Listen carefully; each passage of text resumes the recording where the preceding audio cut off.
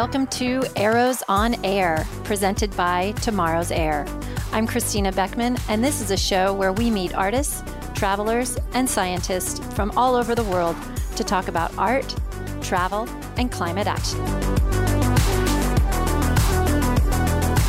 Welcome, friends. We're here today with Maren Krings. She is an environmental photographer and visual storyteller, very active in telling climate action stories and advocating for hemp as a means of absorbing carbon dioxide. Maren's work has been published in Stern Magazine, The Outdoor Journal, Sustan, Happiness, Outdoor, Runner's World, and many other international media. Welcome, Maren. Hi, Christina. Wonderful to be here with you today. Yes, tell me, where are you calling from? You are not near me in San Francisco. No, that's true. I'm actually already, I think, 9 hours ahead. I'm calling from the Tyrolean Alps in Austria. Aha. Is that, what is that? What's out your window? When you say that, I'm imagining, like Hansel and Gretel in a village. Actually, out my window right now, I see a huge storm cloud and probably behind that some snow falling on the peaks of the mountains. Uh-huh. Is this where, did you grow up there, or what, how did you come to be in the Tyrolean Alps? I partially grew up here. So I'm born German, and my family has a mountain retreat or a mountain cottage or cabin up on the mountain here in Austria. So I spent quite a bit of time in the wilderness of the Austrian Alps, and I keep returning back here. And well, I'll tell you a bit later about that. Right now, I'm still a car or rolling home nomad. So at the time of Corona, I had to park my car, and I did that here in the Alps in Austria. That is wonderful. Well, so I'd like to get a little background on how people come to the Tomorrow's Air fold. I think I came to know you, I think, first through the Adventure Travel Trade Association World Summit in Sweden. Was that our connection point? Actually? That was our connection point, absolutely. I saw you on stage there. I don't think we truly touched personally, but I was very inspired by listening to you. Mm-hmm. And how did you get into, what brought you to the ATTA meeting? I mean, you're not a tour operator, but you travel a lot. That's right. I came to the ATTA because I was temporarily living in Sweden in 2018, and that's where I met Chris Doyle. And Chris and I had very interesting and inspiring conversations about sustainability and how to be a better human in today's world. And eventually Chris said that he would find it very interesting if I would join the ATTA. So I applied for the World Summit, and I actually got in as a media delegate and have been part of the ATTA since. That's amazing. So you, and you have, we mentioned in the beginning that you have been published in these various magazines. And is that as a photographer or a writer? My sense is that you have kind of a kaleidoscope sort of career we're going to hear about. Yeah, I guess that's a way to say it. It's always been primarily as a photographer, but I found very early on, as when I was starting my freelance career as a photographer, that it was really difficult to publish anything unless you were also supplying the writing to it. So it was, in the beginning, it was more kind of like a means to get a job done to also do the writing. But then I also started becoming much more interested in the words that would accompany my work. And I published 3 books already. So writing really was always a big part of kind of, doing that extra explanation to the photography if had be. So there's partially publications where I do the writing and the photography, and then sometimes I publish where it's more the classic on assignment kind of job where I just do the photography and then somebody else actually does the writing. And so what are the subjects of the 3 books? The first book I published was about the Austrian Alps, very fitting. It was an experience because I literally dropped out for 2 summers and became an alpine farmer. So I was milking cows and herding cows. How old were you when you did this? That was exactly 10 years. No, actually 11 years ago, I did it for the first summer. And then 10 years ago, I did the second summer. And it was such an amazing experience to just be, up in the high altitude mountains with the cows and running a farm, which was, beyond imagination because there was no electricity. Running water was not really a given either. So that experience led me to publish my first photography book. And were you living in a city life before you did that? Like, was this a major sort of break from life that had all your friends and family scratching their heads, wondering what had come over you? I'm pretty sure they did.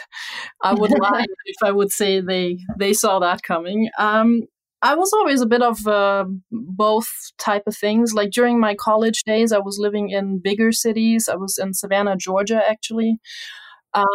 So I partially would join very much the urban lifestyle of hustle and bustle, but then growing up as a child already on the mountains, I was also used very much to being out in nature and being rather secluded and not having electricity and all these modern technology commodities that we tend to take for granted.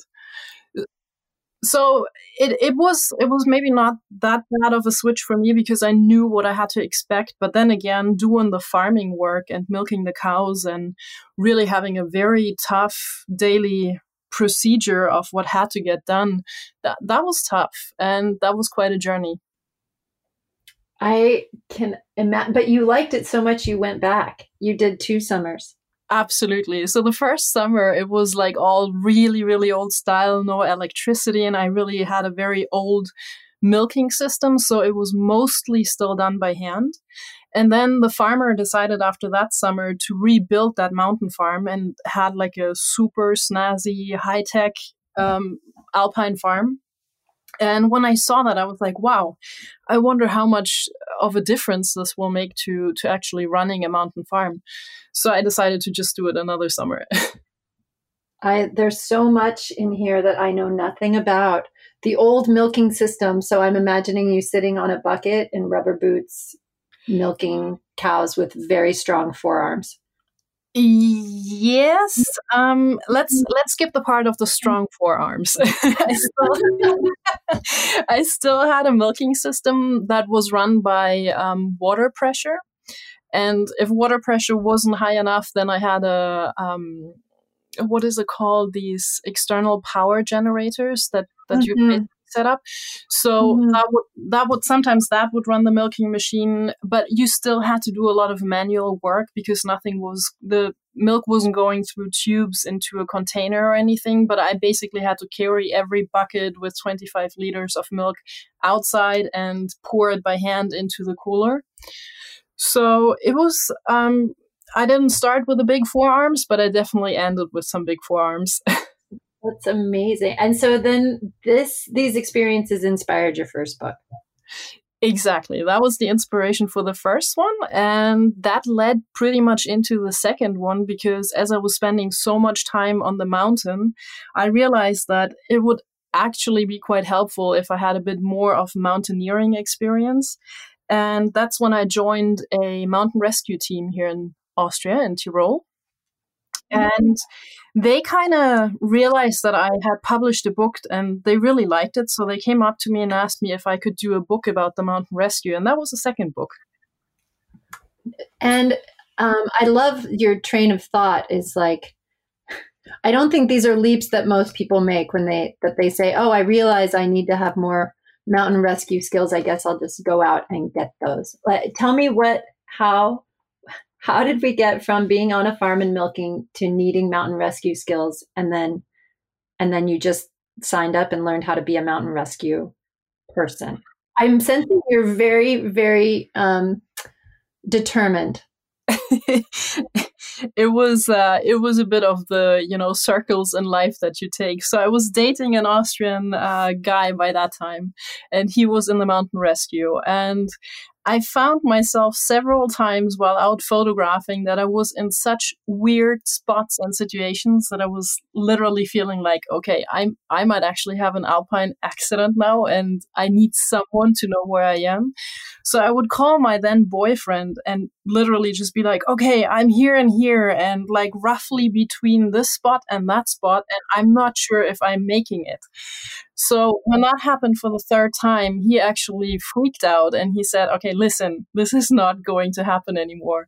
You're either going to stop going to the mountains in these spots where you shouldn't be, or else you're going to have to really beef your alpine knowledge so you don't have to call me, because who am I to come and rescue you from spots that I don't even know where they are? Mm-hmm. Amazing. I love it. And so then you became a member of the mountain rescue team. Yeah, exactly. And are you still a member of that crew? I imagine you would keep up those skills. You have your wilderness first responder and all that kind of thing. I was in the mountain rescue for 6 years in total, and I actually had, a not so well accident while I was a mountain rescuer during a rescue mission, and that left me a little bit disabled on one of my feet. So to really keep being part of the mountain rescue, the accident was too grave, and I decided to not be part of the team anymore. And so in total, I was with them for 6 years, and then I basically dropped that. But I agree with you. The knowledge of having done this kind of work really stays with you, and it's something that can be applied to so many other destinations than just necessarily climbing or alpine sports. What an incredible experience. I know in my life, I grew up in Alaska and have had, I'm not a mountain expert, but I know that my time in the mountains and my time in the wilderness sort of inform my passion for climate action. And I wonder, do you feel like, can you see that in your own self? 100%, absolutely. I think the more time a person spends outdoor, the more you see the fragility as well as the strength of nature, and you really come to probably acquire a bit of a different respect for nature. So I absolutely agree. I think there were a lot of different points in my life that actually triggered my environmental interest. Mm-hmm. So what was the second book? The second book was the one on mountain rescue. And then the third one was a book that I did for the tourism organization of the Tux Valley, which is in Zillertal or Ziller Valley. And that's like one of these glacier valleys here in Austria, which is, the glacier is open year round. And they had asked me to do like a year-round documentation about the valley, about their customs, about anything from touristic events, but also kind of the more quiet and intricate stories about local people and their customs. What a beautiful project. So I know also many aspiring travel writers and photographers, like that sounds like a dream kind of engagement. How'd you make that connection? The connection was actually also done through the first book, because they heard about the first book and they thought it was really peculiar that a German girl would come to an Austrian high alpine farm, because there's a saying amongst the locals here in Austria that, you have to be really strong and really persistent, and you have to have certain skills in order to run an alpine farm. So to the, let's say, old school Austrians, it's kind of bizarre that a girl from Germany that has, to them, no necessary connection to the mountain and to animals would just run a farm like that. And so, it was always watched up on a little bit with that agony of, who is this? Why is she tapping into our world? Why is she doing our job? This should be, this is not meant for tourists. And so when my first book got done, they actually invited me to do a book presentation and a keynote speech. And it was quite hilarious, because there were all these farmers from the Tux Valley that came. And the tourism director was really scared because he told me afterwards, he said, I was scared that they will just rip you apart. And they walked into the talk and literally looked me from top to bottom and just gave me these snotty looks like, who are you to tell us how mountain farming works? Yeah, a very insular group.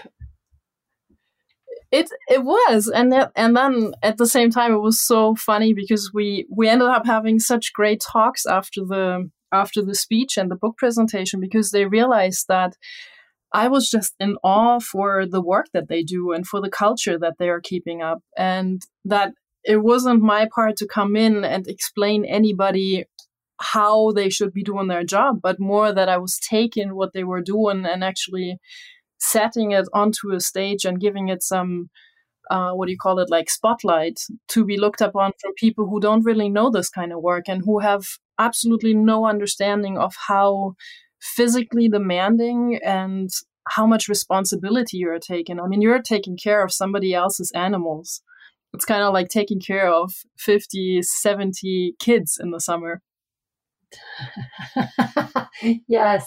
So your work is sort of a celebration of these people and places. I think that's so, I love that you're, it seems to me that you're kind of following your passion all along the way in your life. Like, have you ever been at a point where you were, did you ever have a traditional kind of career? I know, lots of people kind of follow a traditional path and then break away, but it seems like you've been broken away from the start.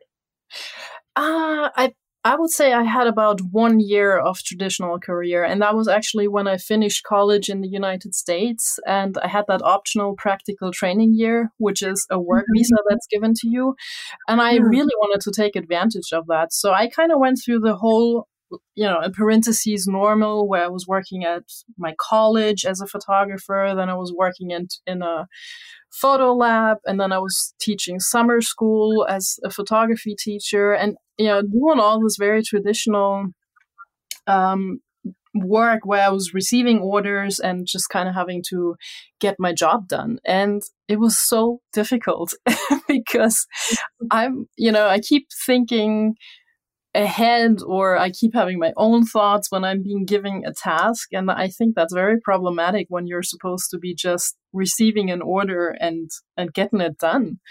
So needless to say that I think a lot of my bosses or the people that I worked for, I mean, we always had good standing with each other, but I was definitely not an easy employee because while they had asked me to do paperwork, I was already off, applying with their work for some grant. And they were like, well, it's really nice you're doing this, but I didn't ask you to.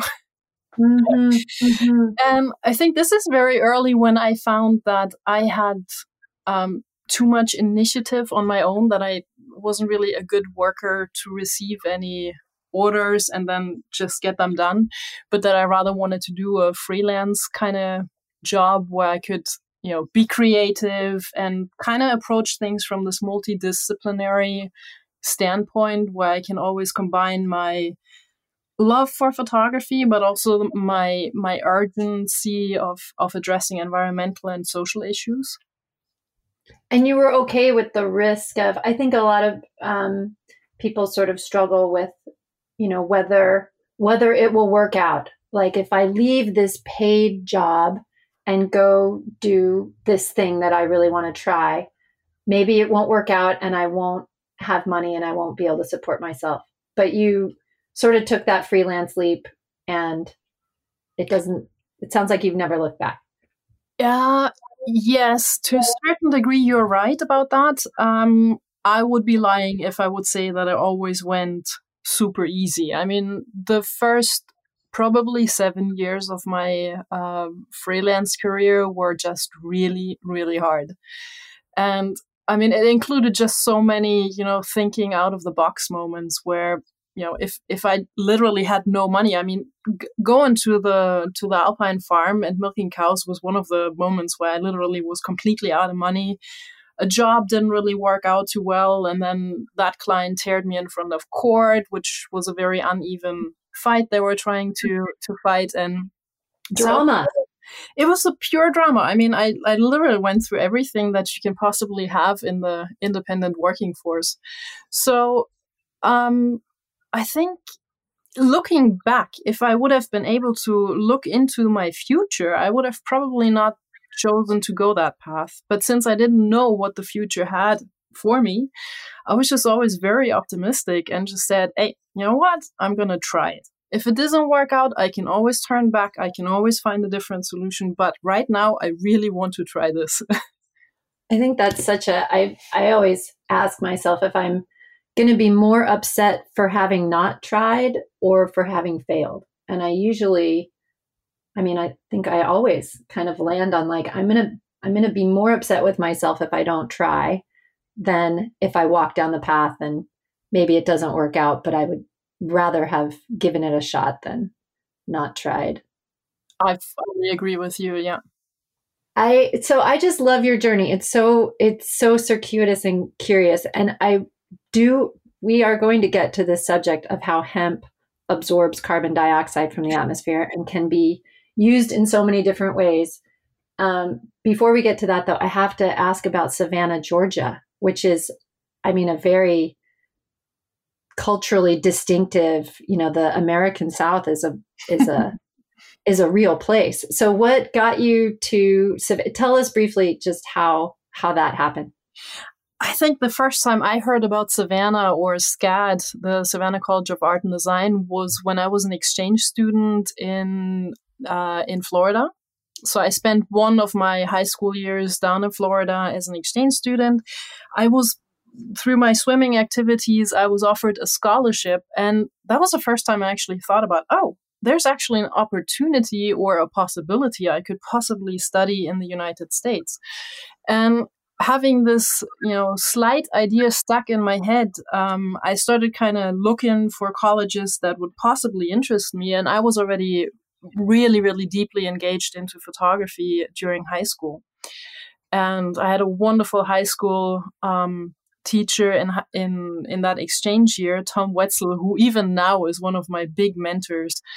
And I think it was him who had mentioned Savannah College of Art and Design. So I started looking into it and I was like, wow, this is an amazing place. That would be like my top dream. And when I started looking for colleges to go to, I had gotten a scholarship in Germany when straight out of high school that was designated towards an international year of studies. So I kind of had my first ticket there. And then I got a portfolio scholarship from SCAD, which, taking those two together, that's actually what got me there. Amazing. So you're swimmer, mountain rescue. I'm starting to get the picture. Very active.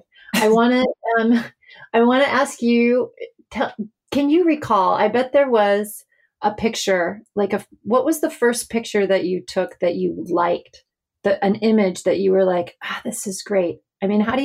What set you on the photography path? I'm imagining some early success that then led you further down the photography path. That's a really interesting question. Wow, this is like deep psychology now. Well, I'm thinking of my own, my dad was a great photographer, and I remember, a specific picture I took when I lived in Washington, D.C., and I showed it to him, and he complimented it, and that really helped me. I'm not a great photographer now, but a little encouragement in those early stages. And it seems like photography has been such a path in for you on exploring new places and ideas. I thought that occurred to me, but if you don't have a great answer, it's okay. I think you just pinpointed on something. I think photography was always a bit of a passport in for me. I started very early on to communicate about these things that I couldn't really do in language. It was photography. So oftentimes I would come back from trips I had taken with my family, and it was the images that I would use to express what it was that I experienced that I couldn't really put into words. And I remember Steve McCurry's photograph of the Afghan girl. I'm not sure if you Yes, of course, with the laser eyes. Yes. And that was one of these, and I'm sure it is for a lot of other people as well. It was one of these striking images to me, which just spoke words beyond the image itself. And I think ever since then, it was such a, photography became that transcendent language that kind of overbridged these things like language barriers, cultural barriers, seeing and experiencing things that maybe at the time I couldn't really put into place why this was happening, what was happening. And it was always the camera that was capturing these things. And it's even nowadays when I go back to my early photography, I keep finding new things in them. Mm-hmm. Well, yeah, it is exciting. So part of what we're trying to do with Tomorrow's Air is help make climate action and carbon removal more accessible through art. And so we have the Artists for Air program, which is another way that we're collaborating with you. And I think the images are exactly a way to, climate is always talked about in such scientific terms, or in kind of, I think a lot of climate photography is negative, or sort of look at these terrible things that are happening and changing, which is true. We have to document that stuff. But I want to come around now to what you're photographing these days, which is hemp. The hemp project was something that I completely stumbled over 4 years ago in South Tyrol in Italy. And I was instantaneously just completely amazed by this plant, because I had this guy, Werner Schönthaler, who I met and who at that time was a hemp farmer. And he basically told me that, hemp can feed us, shelter us, and dress us. And if you look at these three things, these are all the basic necessities of humans. And that really fascinated me, especially because at that point I was totally unaware that hemp could be anything else than a drug, than marijuana that you can smoke. So it was out of partially the curiosity of leaping beyond that image of a drug, but at the same time trying to verify if everything that I had just heard is actually truth. And that led me on a 4-year journey so far to investigate and document what the hemp industry really is.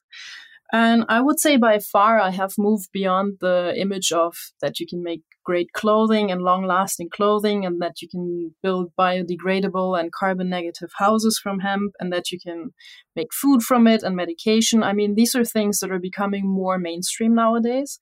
But what's really fascinating me with the hemp plant is that it's sort of a way for, especially for a visual storyteller, to focus on something positive within this whole climate and social crisis that we're encountering right now.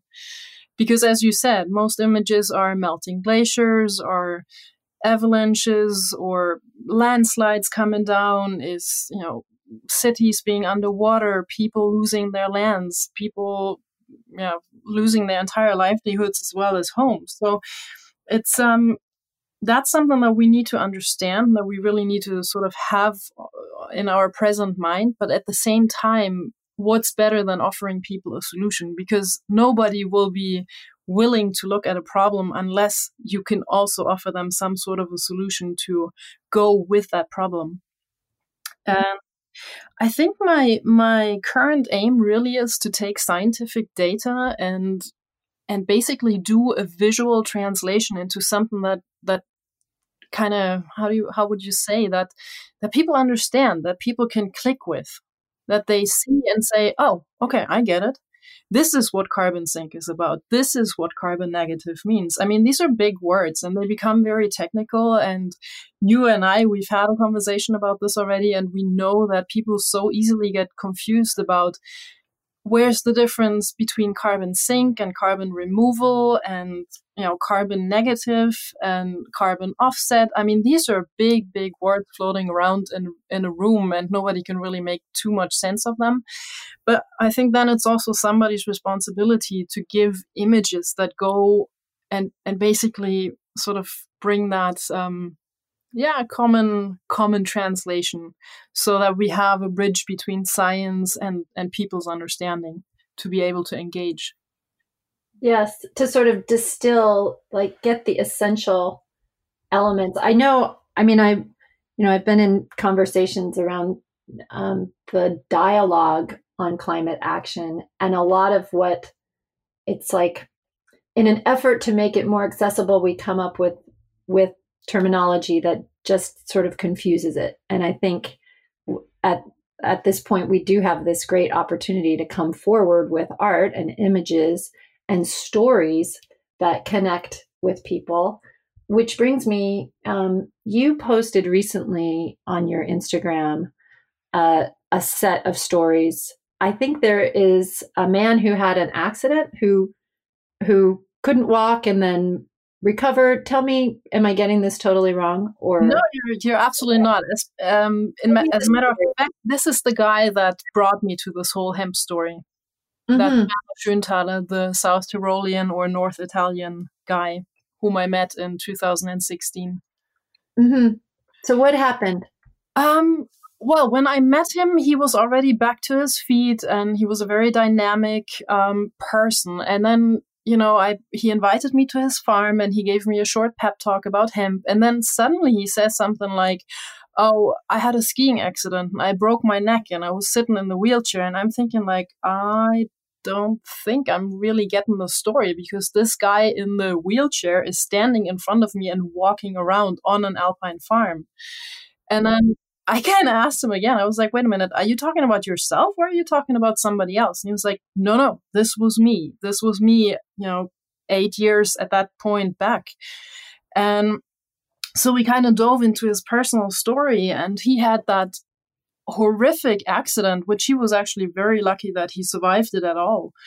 And he made it out of the wheelchair after about 3/4 of a year. And hemp was sort of his little compass to really manage to get back into life, because he was using hemp oils to fight the pains that he was having. He was using the hemp protein to build up his muscle that was heavily disabled due to that broken neck that he had. So he really needed to fix a lot of the muscle strength to be able to get back on his feet.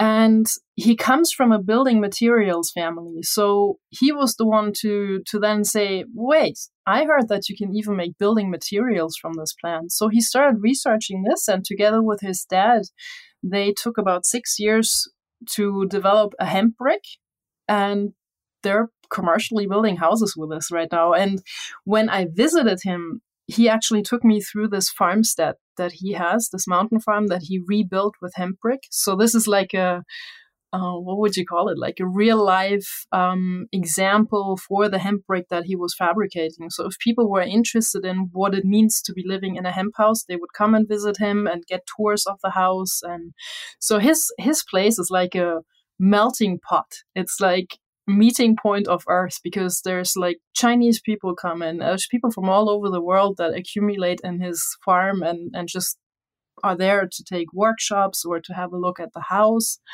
or to just get inspired by what all you can do from hemp. No kidding. So, and I, do they call it hempcrete or hemp, like concrete plus hemp? Exactly. So the professional way to call it would be hempcrete, and he kind of he made something rather unique, which it was around, like the hemp bricks were around before, but not really in that format that he did, because he makes these huge bricks that are pretty wide, and you can actually build the entire house with it. So it will be the inside wall, but it also will be the outside wall. And you have no lining in the middle where you need to stuff any insulation or anything, because the hemp plus the limestone, which means the hemp chives plus the limestone and the binder, is the entire material that you're taking to build that entire house. Fascinating. I do not know enough about construction to dive deeper into that, but I do know that concrete and cement is like the material we use most on Earth, and a lot of our emissions come from the production of that. And so it's exciting so are there, I'm just guessing that there are passionate people advocating for the scale up of hemp and concrete. Are you familiar with that, or could you? I actually do, because the hemp industry in the building industry sector is actually something that was heavily interesting to me, because as you just mentioned, the building industry is one of these industries that emits a huge amount of carbon dioxide on the whole global scale. And concrete takes up a lot of energy to be produced, and it also takes up a lot of sand. We're running out of sand. So there's a lot of issues with the concrete industry. And the hempcrete is basically made from a plant part, from a naturally occurring the limestone. And then the binders are usually also organic. So you're basically having three parts of material that are mixed together that are forming a super long-lasting house. So in comparison, a modernly built house on concrete or cement is usually designed to be lasting 30 years at the moment from the industry.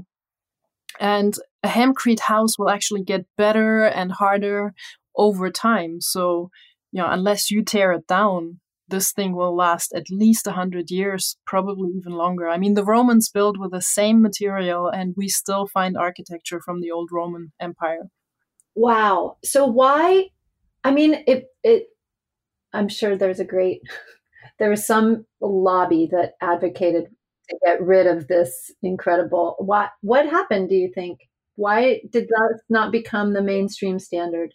Well, you literally just mentioned it. I mean, lobbies are so much behind everything. I'm not a big fan of conspiracy theory, but this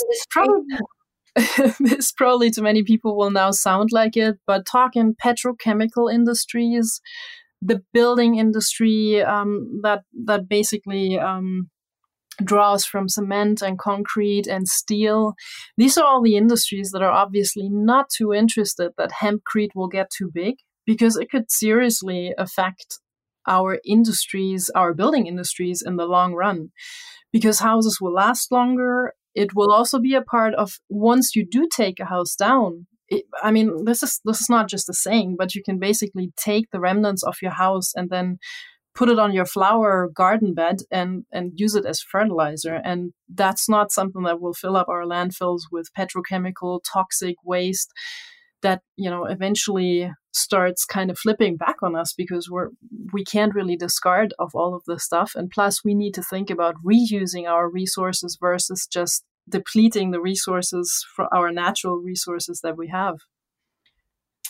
It's so, it sounds so like my sense coming new into understanding hemp. I've always kind of seen, and I live in Northern California where we have, marijuana is legalized, and it has always kind of been like this cultish sort of fringy.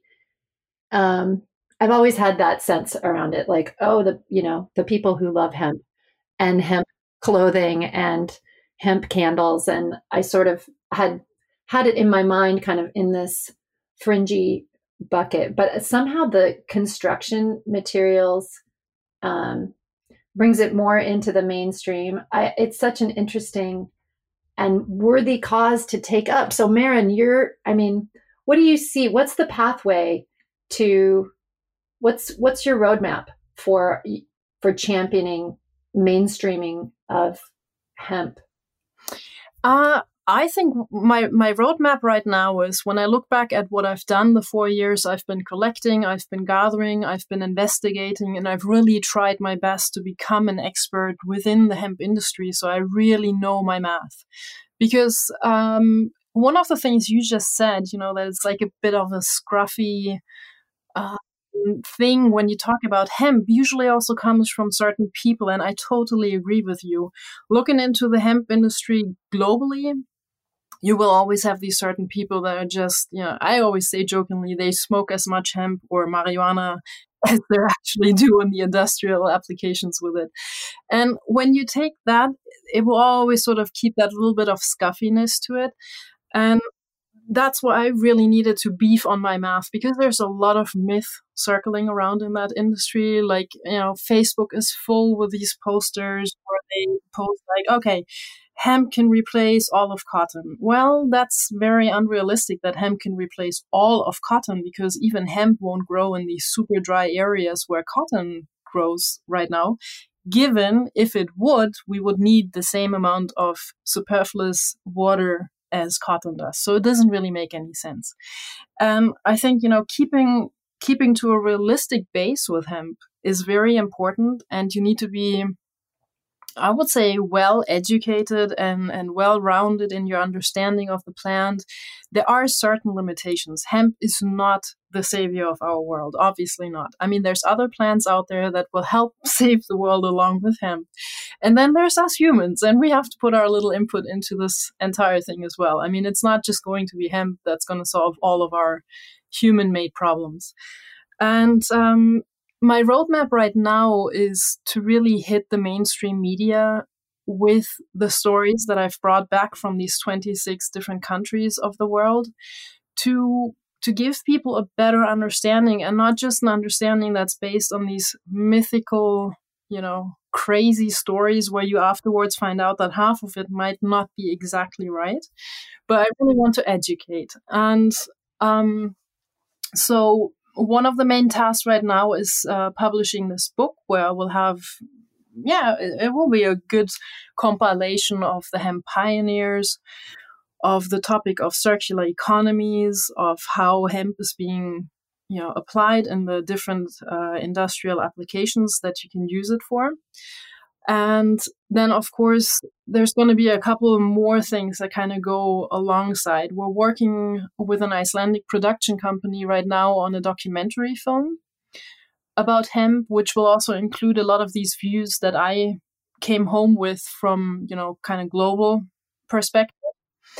And then I also want to do a traveling exhibition that gives people in, all different parts of the world just a chance to kind of be with these images and get inspired by them, at the same time as being able to ask questions and have sort of a platform where you can legitimately talk about the questions, concerns, inputs, inspirations, versus only having these, kind of Facebook line comments going like, okay, hemp delivers 4 times more fiber than cotton. Hemp doesn't use herbicides and pesticides. For the most, this is totally true, but you can't really globalize it like that. Hemp grows different in all kinds of climate zones, and there are certain specifications to it. So, for example, Europe is not really capable of doing hemp fiber, but China is. While America has marijuana legalized, you guys have the industrial hemp partially not even legalized. And this is why you guys are really good in the medical applications, while Europe is better in the building industry. So many things in my head right now. So you went to 26 different countries exploring the application of hemp and how it is being developed in different places. Is that right? Yeah, that's right. And you must be, are you the world expert? Who's more expert than you? I'm just curious. You must be the world expert at this point. Who's done such exhaustive work and can lay out the retrospective like this? I've met really a big handful of amazing people who have done great work. There's people who have authored wonderful hemp books. There's people who have traveled all states of the United States in a bus to do hemp education. There's really wonderful people out there who are doing a lot for the education. Is there an organization? Is there like the International Organization of Hemp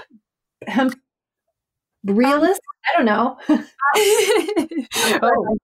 That's a good idea. We should found that. We should. It needs like a focal point. There are international hemp associations. So we have the European Industrial Hemp Association, namely the IHA. Mm-hmm. They're actually having the world's biggest hemp conference next week. No kidding. Yeah. In the virtual world or in the real world? It's unfortunately only in the online world, but I think regardless, I looked at the program as I will also be speaking there. They have amazing panelists, and I think it will be just eye-opening as every year. They basically show off the new products that have been done from hemp, hemp plastic, hemp building, hemp textiles. Hemp plastic. Oh, this would be amazing, wouldn't it? What if we could replace plastics with hemp plastic? That I think that would be, or that is one of the huge potentials of hemp. So it's maybe not quite right when I say hemp plastic, because that makes people think that you can make an equivalent to plastic from hemp, which is, purely technically spoken, not quite right. I should rather call it a hemp composite. But or biocomposites you can make them from cork, you can make them from hemp, you can literally make them from any material that's out there. But hemp is the strongest plant fiber in the world. So it has certain qualities that probably won't be met by other plants. And hemp actually is being used as a biocomposite in car doors and car panels by big car companies, by BMW, by Audi, you name it. That's fascinating. I think within the travel community, I see travel as an opportunity because travel is so global and such a large industry. I see its potential to forward climate action goals, and the potential for travel with hemp is also so present. And my mind is now thinking about inviting hemp people to adventure travel world summits and things like this. I'll take us down a long conversation if I do that. I won't do that. What's the Center for Art and Humanity, and is that a place where people can sort of get to know you and your work better? It certainly is. It would just require that I stop my car living time for finishing my hemp project and finally return to my Center of Arts and Humanity. But the Center of Arts and Humanity actually was sort of my little child by heart. And I founded it while I was doing a 2,500-mile bike ride down the east coast of the United States. You are bananas. Okay, let's hear about that, Maren. So I was fresh out of college. I had just finished my OPT year, and I was kind of, trying to come up with a worthy way of saying goodbye to the United States before I went back to Europe. And I decided to hop on a bike and do the East Coast bike ride. And I started in Annisquam, which is a little bit north of Boston, where I was staying with a friend. And I made it down to Stuart, Florida to visit my photography mentor, whom I mentioned earlier. And it was such an amazing time while I was on that bike, and then obviously it also gave me a lot of space and time to think about, now what's next? And these were really the two questions that sort of triggered me and really propelled me down that coastline, because I did not want to waste my time by continuing to work in jobs that I didn't really feel I was either really good at or I could really contribute well. And I kind of wanted to find something that was a cause that I could combine my artistic interest as well as my environmental and humanistic interest. And while I was cycling along, it was pretty much in the first few days, I was like, I think it's going to be a Center for Arts and Humanity. And then I kept asking myself, but what am I going to do? Right. And I kept thinking that the reason why I labeled it a center was because I was so inspired by artist residencies that I had seen in college. You got to know these amazing people that just came from somewhere in the world and basically stationed at SCAD for maybe 2 days or maybe a week or maybe even longer. And they just passed on so much invaluable expertise and experience to us as students. And I kept thinking that I really want to keep this in my life. So if I don't have it in my life because I'm leaving the United States and I'm leaving that network of artists and professors and peers that I had grown up during my college days, within that, I kind of needed to recreate that when I was going back to Europe. So I moved to Germany and I took on a historic home that my mom had restorated. She's an architect. And that's where I basically, kind of build in my Center for Arts and Humanity. And we did a lot of absolutely wonderful projects over the course of almost, I would say, 10 years. I've gotten very quiet in it over the last 4 years just because I've been basically traveling the world and I couldn't really get back to running any artist programs. in the center. But we came up with a bunch of people and we founded a project called We Art. And the We Art project had been applied to so many different causes. So we always took a social challenge that we found that was basically surrounding us in our immediate surroundings of the city and said, okay, how do we address it through art? What can we do to help these people or the circumstance? And we had all kind of different projects. So we had a project that was about integrating handicapped people into society. Then we had a project concerned with what should be done with historic homes that are under historic preservation, where the state of Germany actually invested a lot of money to keep them alive, but they were not publicly available. So we started making artist and residencies in some of these old homes, which brought up a collaboration with Bauhaus University. And then I was working with them for a while and did another project with them. That was also a We Art project. I even went back to Central America, to Panama, where I had engaged in an international community service program after school and did a We Art with them, which was concerning, sustainability, environmental concerns in a very rural community that basically didn't have too many touch points with urbanism or with any means of coming out of the poverty that they were in at that point. So it was a very diverse project, and these things were all run through the Center for Art. I love it. I mean, I think there's so much. I mean, we're just kind of at the start of our collaboration with Tomorrow's Air and having you as an artist for Air and seeing where that will lead us. But we're so on the same wavelength with looking at how art can advance these kinds of social and environmental causes. We need to do a We Art project on carbon removal, Maren. But when we get the hemp book out, let's go for that. Oh, I love that. Let's see. My final, I think we have to wrap up. I could talk to you for hours because you keep popping in with these like surprising little nuggets, like, this cross-country bike ride. So I want to ask you before we close a question about music, which I ask everyone on our show, which is what kind of music were you listening to when you were young, and what kind of music are you listening to now? And for some people, this, there's a lot of change from youth to wherever we are in our advancing youth. And for other people, it's totally the same. So I'm curious about your musical taste. That is such a good question. Really getting down to it. So in my youth, I was listening mainly, I guess, to the radio. I still remember these times when you were recording your favorite songs, the top charts. Yes, right, with the tape deck, and you press. Yes, I totally did that in my bedroom. Yes. And then you out when the tape would like feed in and you're having all these bands all flying around, and that was a big disaster.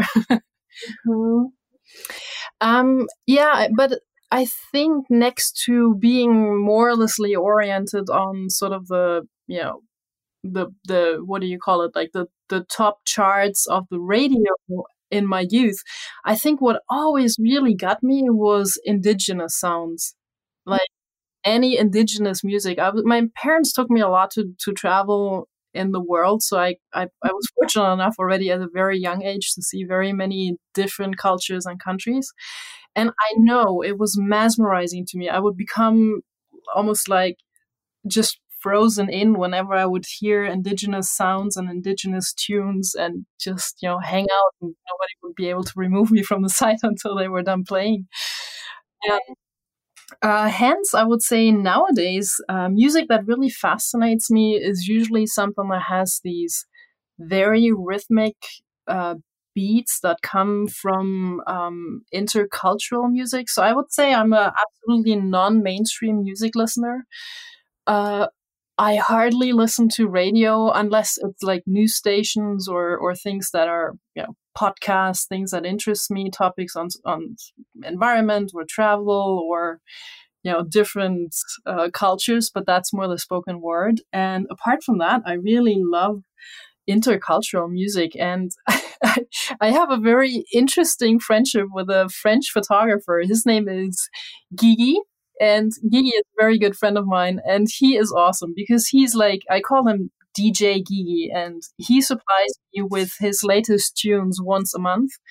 And that's how I get like the best music library. And it's definitely music that I would never find anywhere else and probably wouldn't even stumble upon, but I just love it.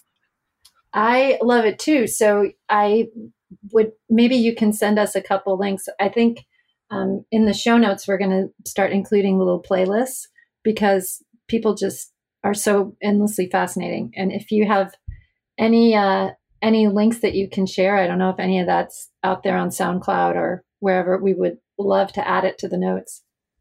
Actually, I will definitely do that. I will send you a list of my very most favorite songs from Guigui. Wonderful. Wonderful. Well, thank you so much for joining us today, Maren. We will certainly hear more from you in the future. Thank you so much, Christina, for having me. It was a lovely interview and lovely podcast.